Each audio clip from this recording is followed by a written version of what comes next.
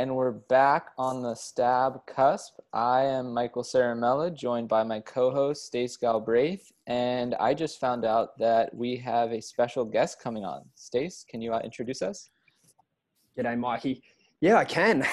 In light of your recent penning on stabmag.com, I thought it would be relevant to bring in your cover boy of your most recent rant, Mr. Joel Scott, king of the GoPro, king of the jet ski, king of the Northern Gold Lads, Coast. how are you? Doing good, JS, and yourself? Hey, boys, how are you? Very, very good. Very good. Nice to be on here. Thanks for the invite. You're an avid listener. You got any feedback for us so far? Oh, I think you guys are good. I like the banner. Keep it pretty real. So, no, I do like it. I want more of them. Oh, great. Well, yeah, speaking of banter, let's rip straight in. Mikey, I'll let you take the floor, mate. What's your gripe? I don't know if it's so much as a gripe as it is just something that I found pretty funny about the recent Australian swell, and mainly its portrayal on Instagram. Obviously, Australia just had one of their best swells in a long time. I'm sure you guys can attest to that. And everywhere on the East Coast seemed to be pumping. And what we got of it on this side of the Pacific was basically a bunch of guys stepping off of jet skis into slightly overhead barrels. And yeah, it looked really fun. But I just thought it was funny how it seems like everybody on the Gold Coast now, and maybe throughout a lot of East Coast Australia, seems to be using a ski. Like just even in the background of some of the videos that we saw, you'd see like 5 other skis around. I don't know, I guess it's just a funny kind of cultural shift from what I used to perceive as Australia being this really like gritty, like just people of the fucking earth. Yeah, and now everybody seems to be using these little powerized adult toys out in the ocean. So no, for sure. Have you ever done step-offs, Mikey? I have done it one time. How was it? Yeah, what'd you think? I thought it felt cheap. I got some really, really good barrels, and just like Joel, I have the GoPro clips to prove it. And every time I came out of one, I was like, fuck, that didn't even count. And just asked the ski driver to just bring me back up to the top of the point and let me paddle into waves. And, you know, even if you're missing half of them or going over the falls or whatever, it's just so much more fulfilling to me. Yeah, very cool. And I don't begrudge that either. I mean, I did that for 20, 30 years. I'm 40, so I'm getting a bit on with the old carcass these days. And I guess for me, it's more time poor. You know, I've got kids, I got to take to school. You know, I've got 30, 40 minutes in the morning where if I can get 3 or 4 crazy waves and I'm out, that's just a dream for me.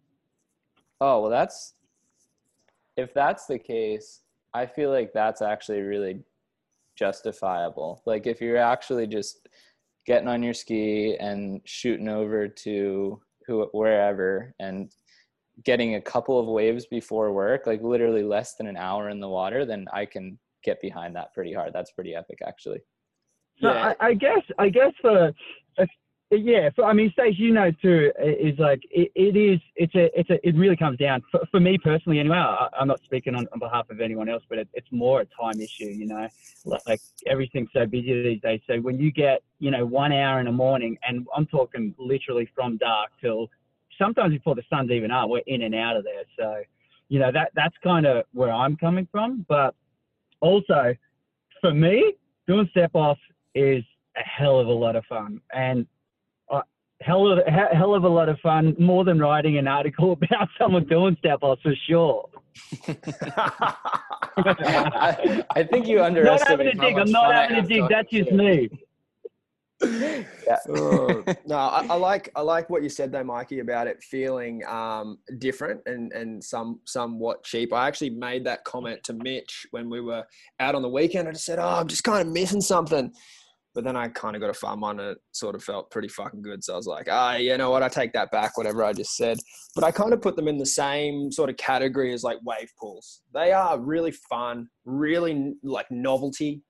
And if you can get the most out of a session by using one, like, I don't really think that can be denied. Unfortunately, on the Gold Coast, I'm new to it as well. They are becoming very popular. And I think that the lines between like etiquette can get blurred, particularly on the points, because regardless of whether it's 4 feet or 10 feet, the current is basically the same. And that's where it becomes, I think, a problem of like a social issue of like, well, fuck, if there's anyone paddling, I don't really think there should be a ski out there, unless it's everyone is giving everyone a lift and everyone's looking out for each other.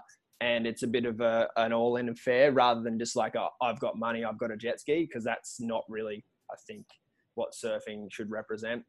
But then there's the water safety aspect of it. I mean, JS was up the coast the other weekend when he didn't want to be named in the article, but I'm going to fucking do it now. Lincoln Taylor and Murray Anthony saved Al Cook up at a spot on the Goldie. And yeah, JS, you're out there. You want to walk us through it and how jet skis played a part?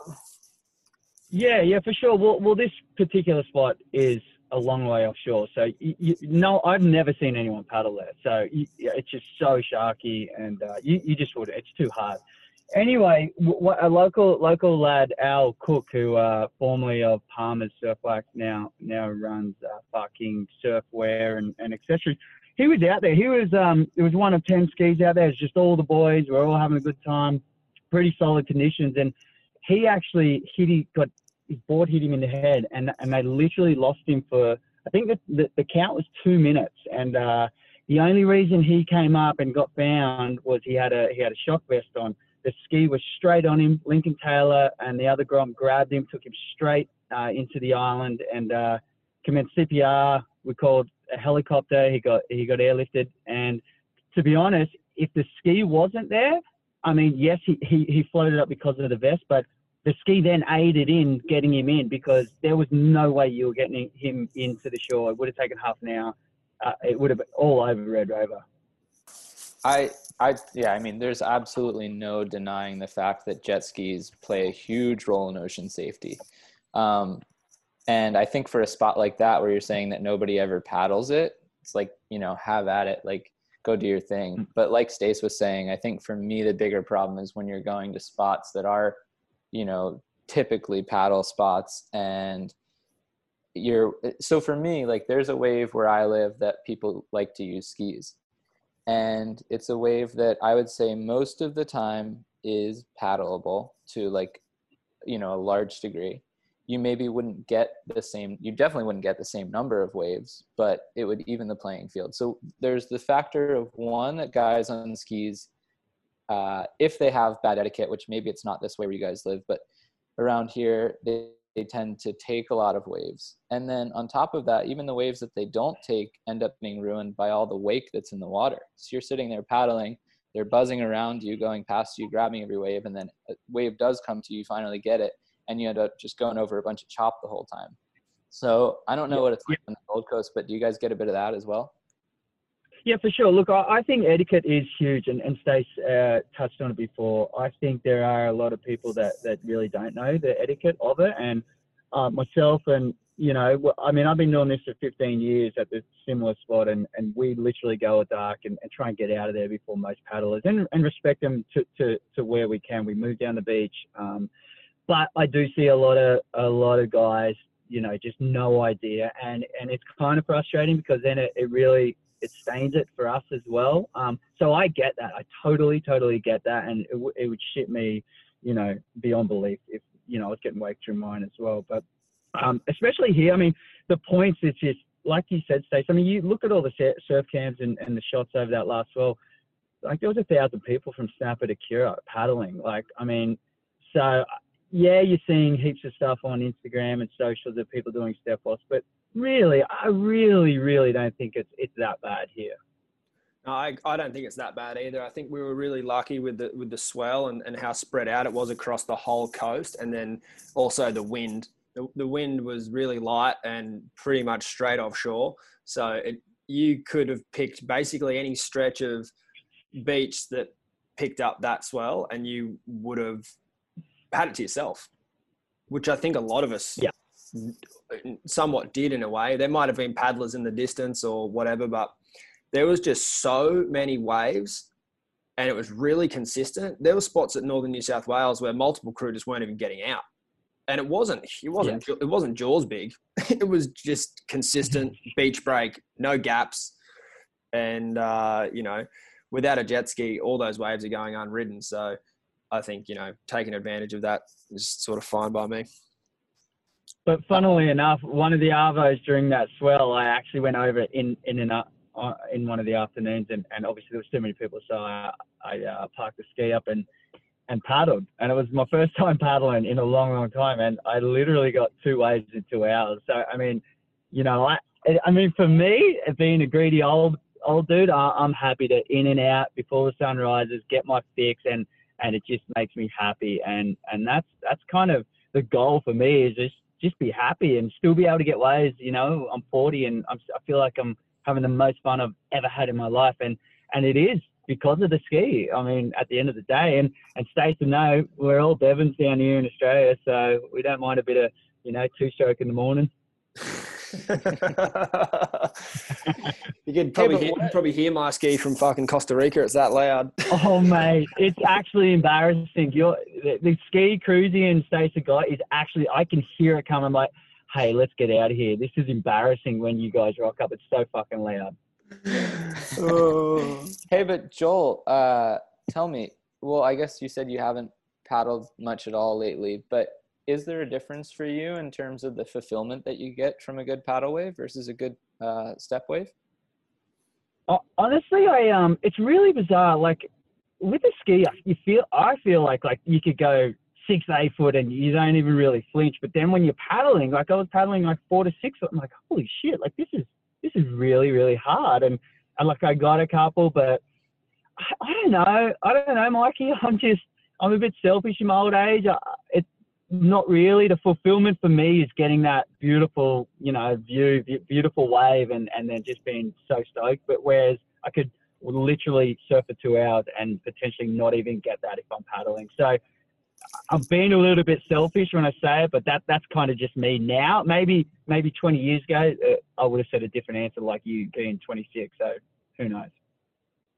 Yeah, I feel you on that, Mikey. I think that like being sort of a part of the younger guard, like there definitely is a limit to my surfing that gets reached paddling, and I'm not afraid to admit that. And then with the ski, I think that you get an opportunity to try and see some other things or have a go at some waves that you normally wouldn't have a go at. So it's definitely an interesting one. And I don't think taking a drop will ever be beaten. Just like getting a barrel in a wave pool, it's easily eclipsed by an ocean barrel, but it's still opens up some new avenues, that's for sure.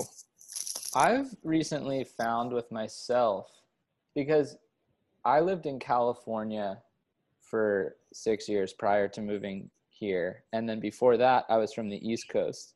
And the East Coast gets really good waves, but they're super inconsistent. California has decent waves all the time, but you're getting barreled like twice a year. It's just so fucking shithouse. And then coming down here was like pretty like revelatory for me in terms of tube riding, because you can get barreled almost any day down here. And having that experience has like kind of changed the way that I think about surfing, and particularly getting barreled, in the sense that I realized for me that the greatest like form of excitement and like that kind of positive energy that you're looking to get out of surfing comes not from being in the barrel, comes not from coming out of the barrel, but a lot of the times it's the moment when you come over the wave that precedes yours and you see the next one coming, and you realize that you have to paddle this way or that way, or you're somehow in the perfect spot and you just have to sit there and wait. And it's this moment of anticipation that you know what's going to happen already. There are a few variables that you need to account for, but like it's just this like, fuck yes, like this is about to happen and I'm going to make it happen. Well, you got to come spend a month with us then, brother, because sitting on the back of that pony, you see fucking every wave in that set across 4 different sandbanks, and then you got to pick one. Yeah, and you still feel that anxiety of what one am I going to go? Am I blowing it going to the first or second one? So yeah, I'm with you. But hey, look, I think at the end of the day, everyone being in the salt water, makes you happy. That's kind of what we all got to look at. Yeah, and I really back your shoot over there for 30 minutes, get 3 waves thing? Like, cause you know, we've never met before. My only understanding of you is through your Instagram, which, as Stace and I were talking about earlier today, like, you can just paint whatever picture of yourself that you want on there. So to me, you were just like the jet ski GoPro king. You're over there all day, every day, just standing in barrels laughing. And yeah, I guess like to hear that it's actually not like that. And, you know, you're a dad, I'm sure you have a, you know, a stable job, and you're just trying to fit your little moment of bliss in every day. I can really get behind that. And actually, it's something I tell everyone, because it's so fucking true. You look on Instagram, you see all these like hot chicks, right? You're like, oh my God, that chick's a 10. Then you see her in real life and she's dead set a 3. Well, that's me. No word of a lie. I'm an Insta surfer. Like, I've been a cameraman for 23 years. So I know how to take a shot. It's like, I can stand and fucking get barreled, but you see me in real life, you're like, oh, fuck, he doesn't even surf that good. No shit. I've never once said I do. And it's kind of like all fake fucking news. Like, it's all bullshit. At the end of the day, social media is bullshit. Hey, I will. And that fucking photo that you got from the last swell is incredible. Like, that could be like a cover shot in a magazine, by the way. So well done on that. Yeah, cheers. Honestly, I'm probably not even in it. It's that camera that makes it look so fucking good.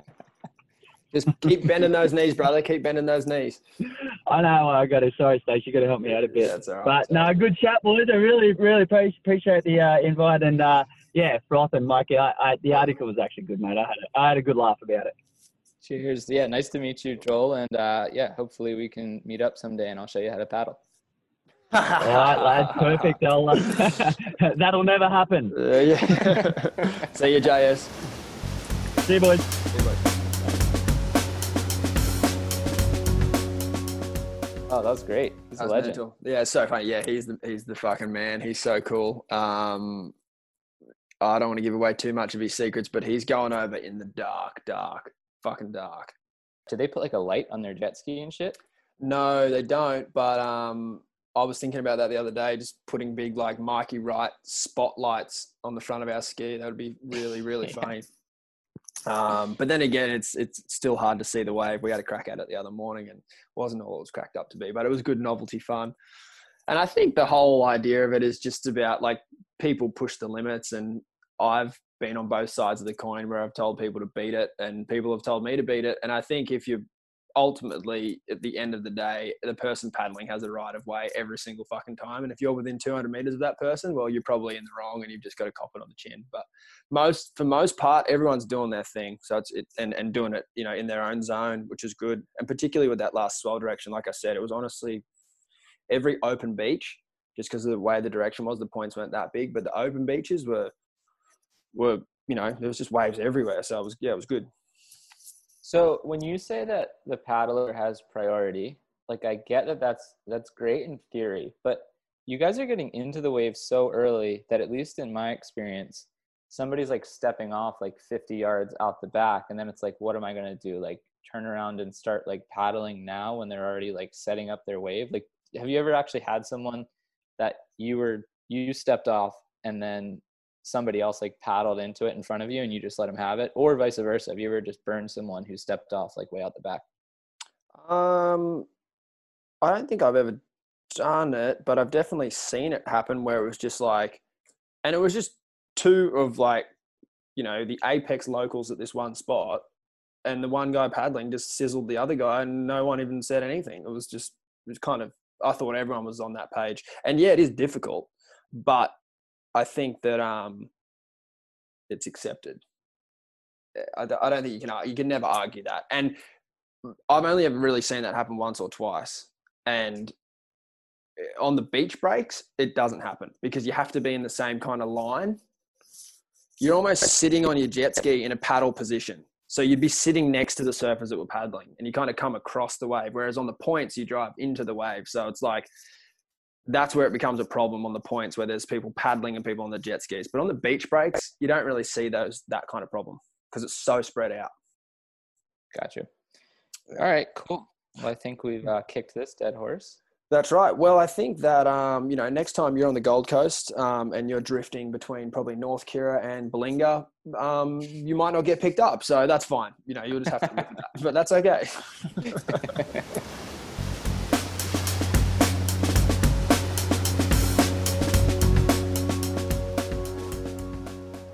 So there were kind of two ways that any given person was going to go about treating this quarantine situation that we've been dealing with to varying degrees across the world for the past 3 months.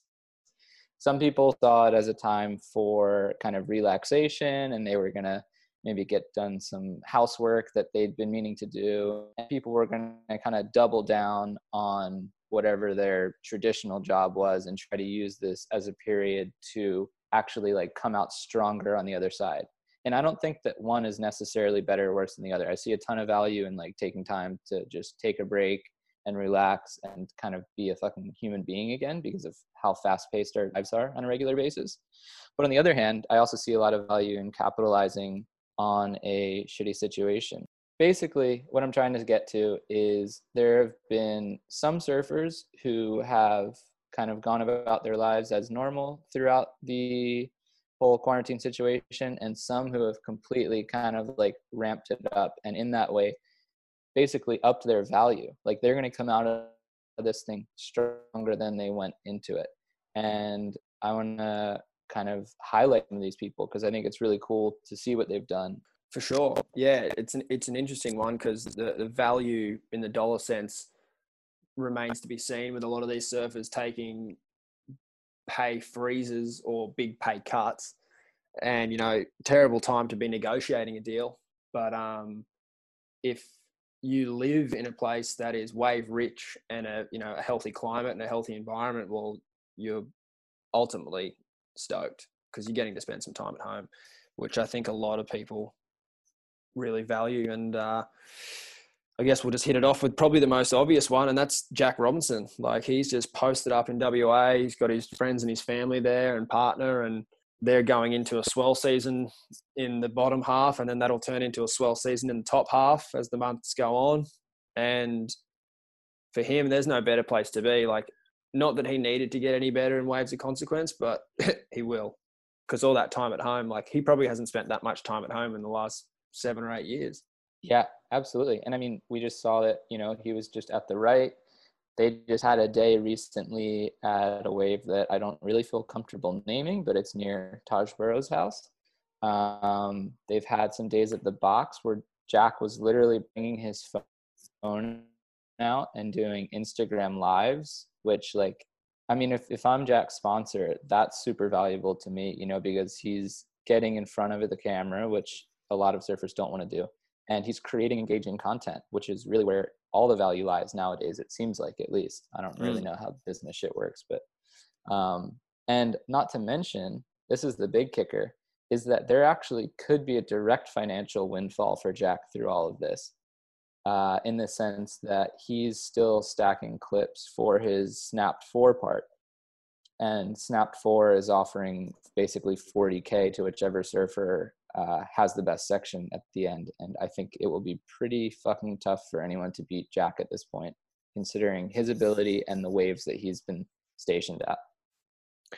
Yeah, pretty hard to disagree with that one.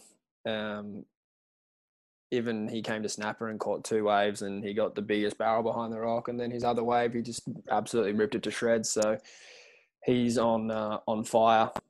And then on the flip side, because you were saying, oh, if you're in a place with great waves, it's really easy. But on the flip side, we have like Tanner Gudauskas, right? Who he's been in California, obviously where he lives, for the whole thing. And not only were the beaches closed in California for a period of time where he couldn't create content in that sense, but also the waves just aren't that good. Like he's just not going to be able to go out and film some crazy part in San Clemente and Oceanside. It's just not really possible. But what Tanner did, and I'm sure a lot of people saw this, I don't know if everyone did, but he was basically taking all of his favorite old surf movies, whether they were on DVD or VHS, and live streaming them through a YouTube. And then not only was he doing that, but he was going and finding the stars of those films and just having like chats with them like you and I are right now. And it was, I actually didn't get to watch a ton of them, but the idea was great. The fact that he's doing anything like that is awesome. And it actually culminated in him taking the lead in Van's live premiere of Pentecostal, which was like their big film release with Wade Goodall and Shane Fletcher. Which I guess brings us to the next person. Do you want to talk a little bit about Wade? Yeah. Well, I mean, a little like backstory, like Wade growing up, he was like at the top of the food chain. They're winning junior events and releasing parts, and his parts in the Billabong movies, especially when he was a teenager and early 20s, were like phenomenal. Had a movie named after him. He was just on this crazy trajectory. But then a few years of like rough injuries back to back, he pretty much fell silent. Like you just never heard from him. You knew he was still surfing and, you know, either mending or on his way back to full health, and then he would get another injury, and it was just kind of like bad run after bad run. But it seemed like a pretty opportune time that this all came together, that he finished his latest piece, which just made me like remember how good he was, because I completely forgot that he is such a well-rounded surfer. He's got an incredible style, and he literally has no flaws in his game. That was one of the best things I've watched in ages. So I'm stoked they got to get it out. I think they got 1 or 2 premieres in, which are always fun. I'm sure they had a lot more planned. But yeah, Wade and Shane's movie Pentecostal, was watched it like 4 times. It's amazing. So yeah. And let's not forget, and not to fucking toot our own horn, but I don't know if, because you're in the Gold Coast, so it would have been available in your region. But do you know anybody that was joining the pizza party that we threw? Yep, my boy Blakey Stafford. He got on to a pizza from Justin Lane that looked pretty delicious. I had a complete shocker, and I thought it was America only, so I didn't even get on it. And I had a friend ask me, let's do it. And I just went, sorry, dude, it's America only. And then I saw everyone on the Gold Coast with pizzas, and I'm like, oh, I'm an idiot. Also, you screwed yourself and yeah, your friend heavy. Yeah, exactly. So I just went down and got one the next night anyway. Francie's at Coolangatta, shout out to them. They're amazing. But didn't get a free pizza. I had to pay for it, but that's all good. That was a great initiative, and pretty innovative in these uncertain times, as our government officials like to say. So who else you got? Who else has impressed you? I think Ethan Ewing just dropped the best Instagram clip I've seen maybe ever. Are you talking about the one where he's doing backside hammers on a chest high wave? Yes. It's fucked up how good he is at surfing. Fucked up. That's nearly, I think, the best I've seen him surf. That was just unreal. And, you know, the waves where he lived, great variety.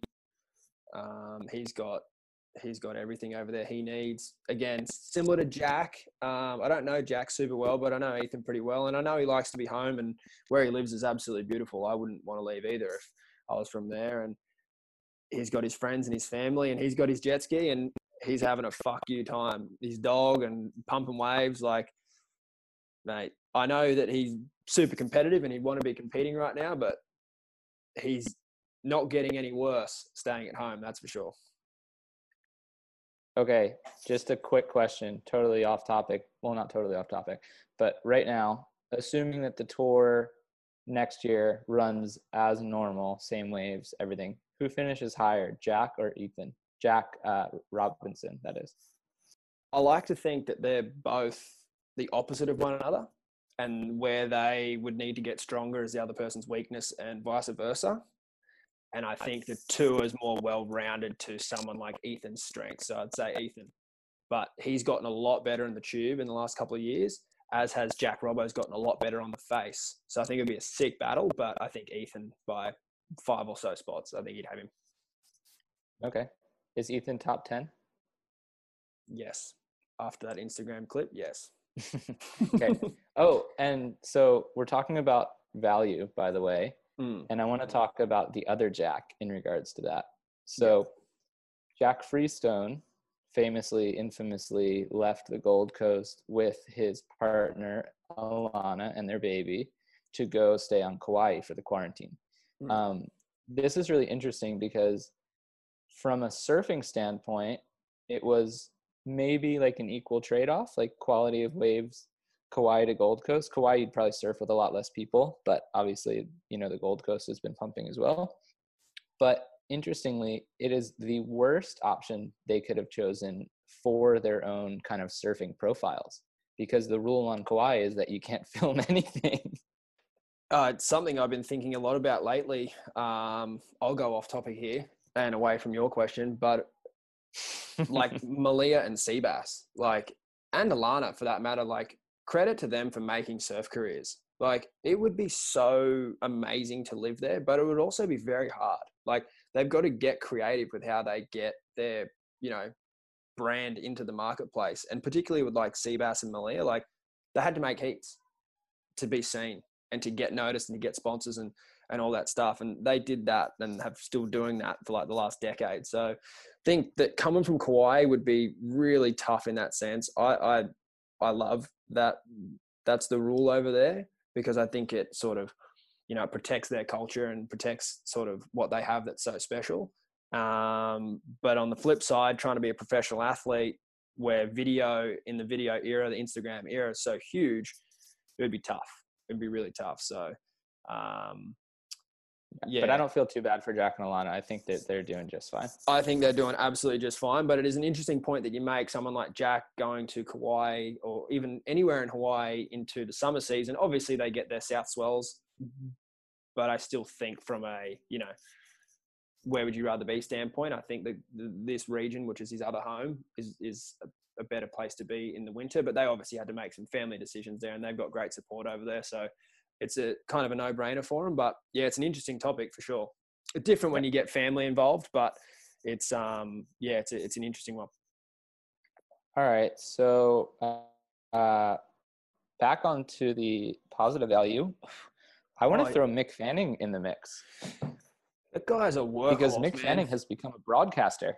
Yes, it just much like Tanner Gadauskas became the best surf journalist ever in a matter of weeks. Now Mick Fanning is becoming the best sports broadcaster, bar none, since his new gig with Uncle Sam, and it's going really well. Super interesting. Obviously he's got a big amount of respect amongst his peers, so he's pulling the best guests. Not like us. We're just getting the boys, but that's all right. And they're super interesting to listen to, and it's cool to see people they relax around Mick, and it's cool to see how open John was, how open Gabriel was. He's doing an amazing job. And you know what? The guy's an animal, man. He still surfed every day of that swell in the best spot every single day. I don't know how he does it. Well, he does it with a jet ski. I know that much. But yeah, I'm not going to call Mick out on that. Yeah. I got cooked on beach grip, stepping Mick off into a wave at Kira. So thanks for that. That's my claim to beach grip fame. But hey, would you say that Mick is the most widely respected surfer, both by kind of his peers and the wider public of this millennium? Yeah, of this millennium, yeah. Nobody, I mean, Slater is Slater, right? But I don't think people kind of they have reverence for him in the athletic sense, but I think Mick as a person and kind of what he's been through and what he stands for is kind of the person everybody looks up to. He's the kind of father figure. He's just the man, and it's just undeniable. We were down at D-Bar the other day, and he's, famously always takes his dog down the beach, and his dog's super obedient, doesn't run away. She sat next to me while I was filming, and he sent me a text at Arvo, "Hey, thanks for looking after Harper." And it's just shit like that I think makes him the man. I didn't fucking look after his dog. His dog would never run away. But you know what I mean? He's just got that presence of mind to think about other people, I think. And he's just the fucking man. It's, he definitely is the most respected of this millennium. He's moving into an MR realm where you're in a room with MR and you just shut up and listen. Yeah, it's awesome. Yeah. Meanwhile, I think Slater, you could say, has more of, I don't know if you've been watching the Jordan documentary on Netflix, but he just has sort of that more, or maybe less so nowadays, but back when he was, really, really competitive, it was just this fucking win at all costs thing, and it's like you kind of pay less attention to the personal relationship side of the thing, and you just are so laser focused that it's kind of hard to create that same like interpersonal thing that Mick seems to have with everybody. Well, yeah, I have been watching the Jordan doco, and I actually just finished it this morning. It's incredible. And I think that you're spot on, but Mick had a win at all cost attitude as well. And like, I think Phil Jackson goes into it, maybe in the doco, or I watched it on YouTube or something, that like, that was the difference between Kobe and MJ, is that Kobe left it on the court, whereas maybe, MJ and a few of these other top tier athletes, they can't differentiate the two. And that's maybe where they get hung up and a little bit, post career and with, maybe public profile on that. Not that those guys give a fuck, but I guess that's kind of the difference you're talking about. Yeah. And at the same time, like, I'm not even disparaging that type, the Jordan, the Slater, because I think that is extremely valuable. Because if we didn't have people that were so truly like dedicated and in a way just selfish, we wouldn't see these like fucking amazing feats. Like I always think about, I don't know if you saw that film about Alex Honnold, the guy who climbed. Yeah. So like, there's part of you, it's like, wow, how fucking selfish is this guy? Like he's, he's got parents, he's got a girlfriend who he's like kind of into, and like, but if it wasn't for someone who is so fucking selfish and laser focused, nobody would ever climb that fucking face of the mountain with no straps. It just wouldn't happen. We need people like that to do fucking crazy great things. Even like, maybe not the best example, but like Elon Musk, he's just this fucking egotistical lunatic, but because of him, we have a lot of like really cool things. What we don't have from Elon Musk is a Tesla jet ski. When we get Tesla jet skis, surfers can stop being hypocrites. I'm a hypocrite. Until then, we're all fucking hypocrites. But yeah, that's what we need at Elon Musk, is a Tesla jet ski. I'm fucking on. Then they won't know you and Mitch are coming. No, they won't. And then, yeah, on like the value thing, something that, Cruzy and I were talking about the other day, and I think that there's a few surfers that fall into this bracket. I think guys like Lee Wilson is another one. They're at an age in their career where, they're potentially tapering off. Their value could be declining, some might argue. But I would actually argue that their value is going to stay the same, if not grow, because the kids that are meant to be taking their spots coming through, they might not get the same opportunities. Well, they're definitely not going to get the same opportunities as those guys had in their early 20s to really make a profile and make a name for themselves. Particularly with travel being restricted, there's not going to be any kids out there building massive profiles in the next 2 to 3 years, I don't think. So, those guys in their 30s, they might still hang on for another couple of years. What do you reckon? Okay. I guess I'm kind of ambivalent about that point, because I do see what you're saying, that like, if we can't travel and shit for the next however long, and we can't make these films and do these projects, whatever, it will be hard for the next generation to create a profile for themselves. However, I also think that the new generation has the advantage of kind of growing up in this new world of content and understanding it. Like I look at TikTok and I fucking don't get it. And I'm 26, like I'm not even that old, but like, I just don't get it. But all these kids that are like 18 or whatever, I'm sure it makes perfect sense to them. And that is a platform that they could like make their profile 10 times bigger than Mitch Cruz or Lee Wilson on.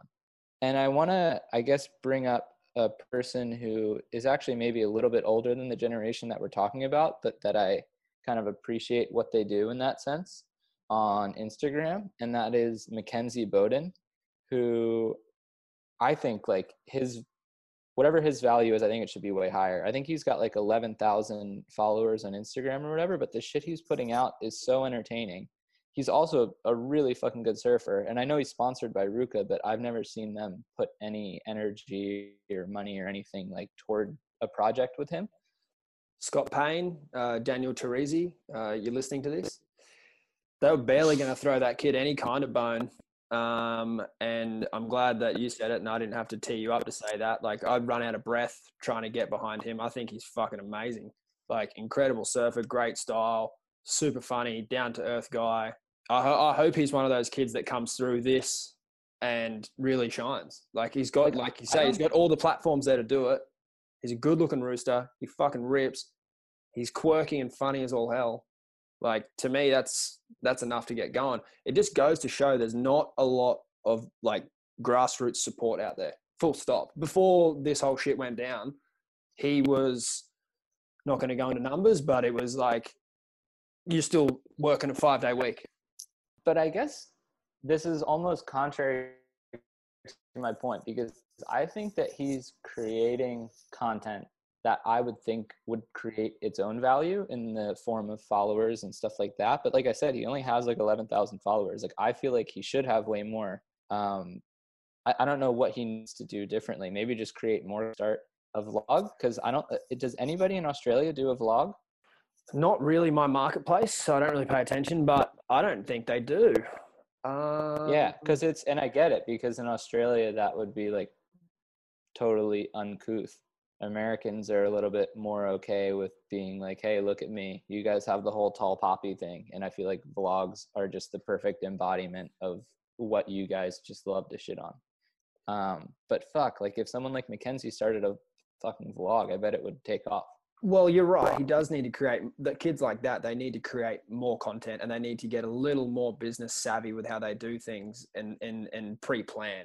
They can't just record a video on a whim. Like, shit's moving so fast these days. They need to record 10 at a time and have one dropping a week for 10 weeks and not even think about it. Yep. And I just don't think that, I think that's a downside of that generation. They don't have that like foresight to see what they're doing is actually really cool, but how do you make it sustainable? And being creative is hard. You don't just wake up every morning with a sick idea. But when you do, you kind of need to think of 5 or 10 at a time. That way you could have some longevity and have some routine about how it goes, because he's way too sporadic. Just to, narrow down on him. I don't know what other kids are like, but him in particular just has a moment. It's fucking hilarious. And then you don't see him for a month. Yeah. And I don't think that, Whereas the inspired unemployed, those two kids are the funniest motherfuckers on Instagram. I'd highly recommend getting around them. And they're surfers, but they don't use surfing as their main tool. They use their comedy as their main tool, but they mix in with surfing. And yeah, maybe that's where it's heading. All right. So another person who it could be argued they can't really increase their value anymore, at least in a cultural sense, is Dane Reynolds, who brought back his blog. And I think it just kind of happened to coincide with all this stuff, but it's like the perfect time for it. And they've already put up 3 videos, and the videos are great, but I almost even more appreciate the fact that like Dane is writing stuff about them. Like, just hearing Dane's thoughts, like he's just a very smart and creative and profound kind of person. I just love anytime that he's willing to kind of share his inner thoughts on things. So that's chapter11.tv if you haven't seen it yet, and it is definitely worth your time. Have you had a look at that, Stace? I have. And I love what he's doing. Like, obviously using himself to, get back in the limelight. There's no doubt about that. But what he's doing to bring, his community of youngsters along with him is amazing, because going on trips might not happen anymore. So the fact that he's getting to, pump up guys like Mickey and Eitan, and then use local filmers like probably Club Med and obviously his filmer Mini, like they're creating a sick little gang up there. And I think in a world sense, that's what could happen, all around the world, little pockets like that. And if you were, lucky enough to be involved with that, you'd be so stoked. What about this little one-liner from Dane though? From my experience, the less you expect, the less you get disappointed. Come on, dude. He's always been a bit of a pessimist. 100%, but he also is like the gnarliest fucking surfer ever, and you don't get gnarly by not trying. So I'm sure he tried at some point in his career. Like, I know he did. Yeah. And then do you have anybody else on your list? Mick kind of touched on it with John, like getting this extra time off to get properly healed up. Like his value isn't going backwards. So yeah, that's an interesting one. Like, how long does he wait to sign a deal? You know, it's almost like, when do you invest your money in the fucking stock market? Because if you make it too early, you might not get the money. But if you wait too long, then whatever is left over might not exist anymore. Yeah. And you're already losing value of each month that you're not getting paid. Yeah.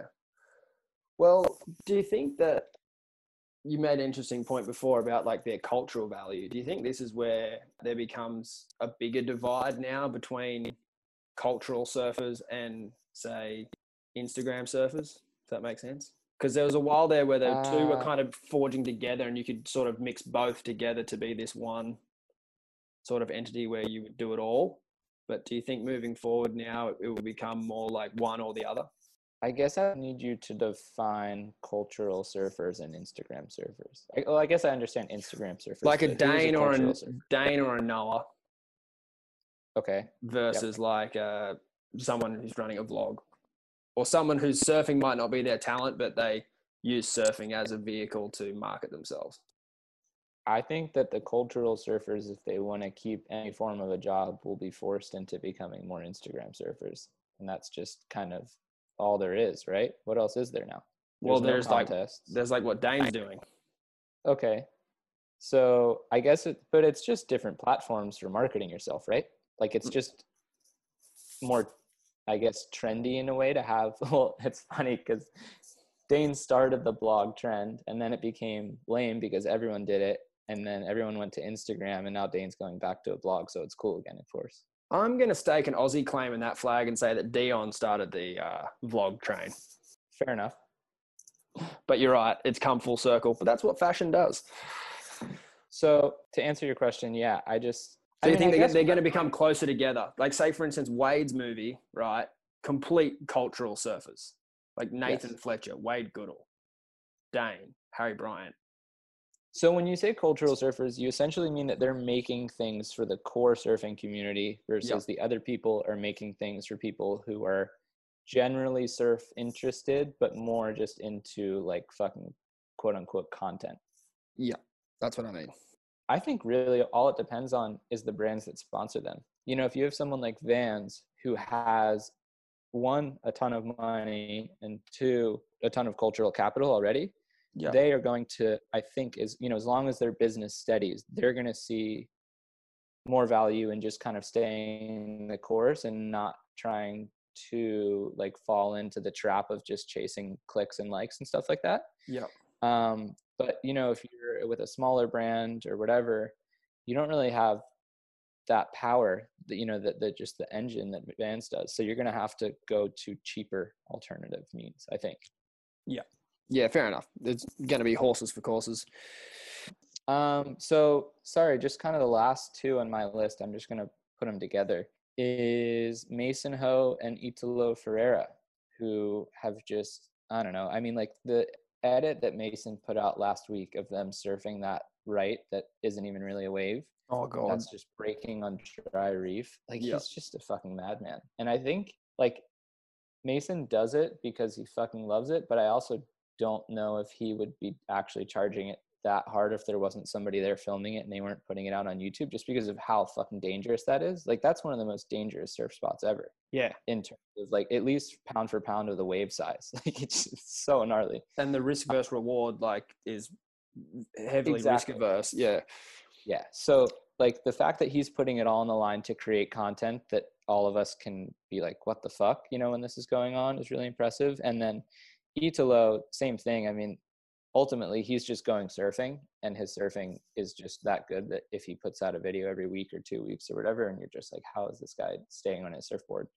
But yeah, like, he won the world title. He doesn't have to do shit if he doesn't want to. His sponsors aren't gonna, be tracking him down for little contract clauses, but he just loves it. He loves going out and surfing and filming, and him and his girlfriend edit his videos together, and I can just see him drinking a bunch of coffee in front of the computer and just getting all fucking hopped up. Yeah. Yeah, he'd be surfing without a fucking sticker, that's for sure. Like, and he'd be surfing without much. just something to float him. Like, he's that much of a frother. It's fucking sick. Like, after he won the title, he went to fucking Portugal and kept surfing. Like, Yeah. that's the sickest thing ever. And then back to Hawaii. Yeah. What a nutter. What a legend. Yeah, no, it's an interesting one. I agree with the Mason and the camera thing. Like, I definitely think that adds some I don't know, get up and go to your existence. Sometimes you would look at a session and go, yeah, but oh, hang on, I could make something out of that. So those are kind of the people that, at least to me and to you, have been really impressive from just like an output standpoint during these whole things. I don't know, I guess just hats off to them, because it would have been easy to just fucking chill out and go surf if you could, and kind of just enjoy the time off, because, you know, most of these people aren't even getting paid their full wage by their sponsors. So in their minds, it would be easy to justify doing half the work, you know, if that. But yeah, different kind of person to go out and say, no, I'm going to double my workload. Totally. And I think that's what's special about our sport, is that it can be both. It's a professional, you know, way of life, but also an extremely addictive hobby. So yeah, it's good to see the people out there still enjoying it, especially, you know, when the waves are pumping. It's not hard to do. Yeah. Is there anything else we need to talk about? Might as well grab a prediction from you. We're due for an announcement. What'd they say? June 1. So 3 days away. Any CT events this year for world title points? Yes or no? Absolutely no, but they're not going to announce that on June 1 is my second part of the prediction. They're just going to push it back again. But yeah, I can't see them running a CT event. I know that they have ideas in the works to run events, but they're going to be specialty events from what I understand. Because, I mean, they just can't get everyone to travel right now. It's as simple as that. And if you can't get everyone there, you can't really run a legitimate CT event. Yeah, I mean, they are talking about running a couple of specialty events, but even they will be logistical nightmares, to put lightly. So yeah, my prediction is no CT events June 1, and just man up and call it off is my next part. Yeah, like, who are they kidding? Yeah. Do you think it's just a business thing? Like, they need those events to, you know, fulfill some sponsor obligations, and therefore they're going to try everything they can to get them off the ground? Because we all know that, like, you know, the tour, if they were to run this year, it would have that asterisk. And, you know, I know that they don't want that, but at the end of the day, they have a business that they need to keep afloat. So maybe it's just that they're looking for any possible way to bring in the money that they were, you know, promised at the beginning of the year. For sure. And hope is a powerful thing. Like, it's keeping us all thinking forward, you know. So I think that that's a big part of it too. And then there's also the financial part of it, where they're probably sitting on money that they can hang on to.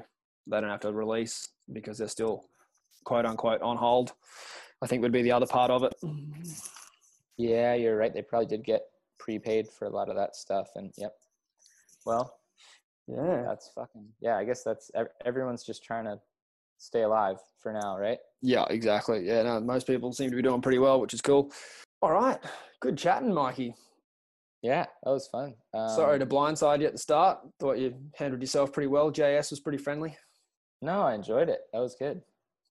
It's no fun if you just fucking get to beat on people and they never get to punch back. Well, okay, so you put it out there. Any article you write, the person's welcome to come on the show. Absolutely. I like it. All right. See who we can get next time round. All right, boys. Well, we will catch you next time on the Stab Cusp.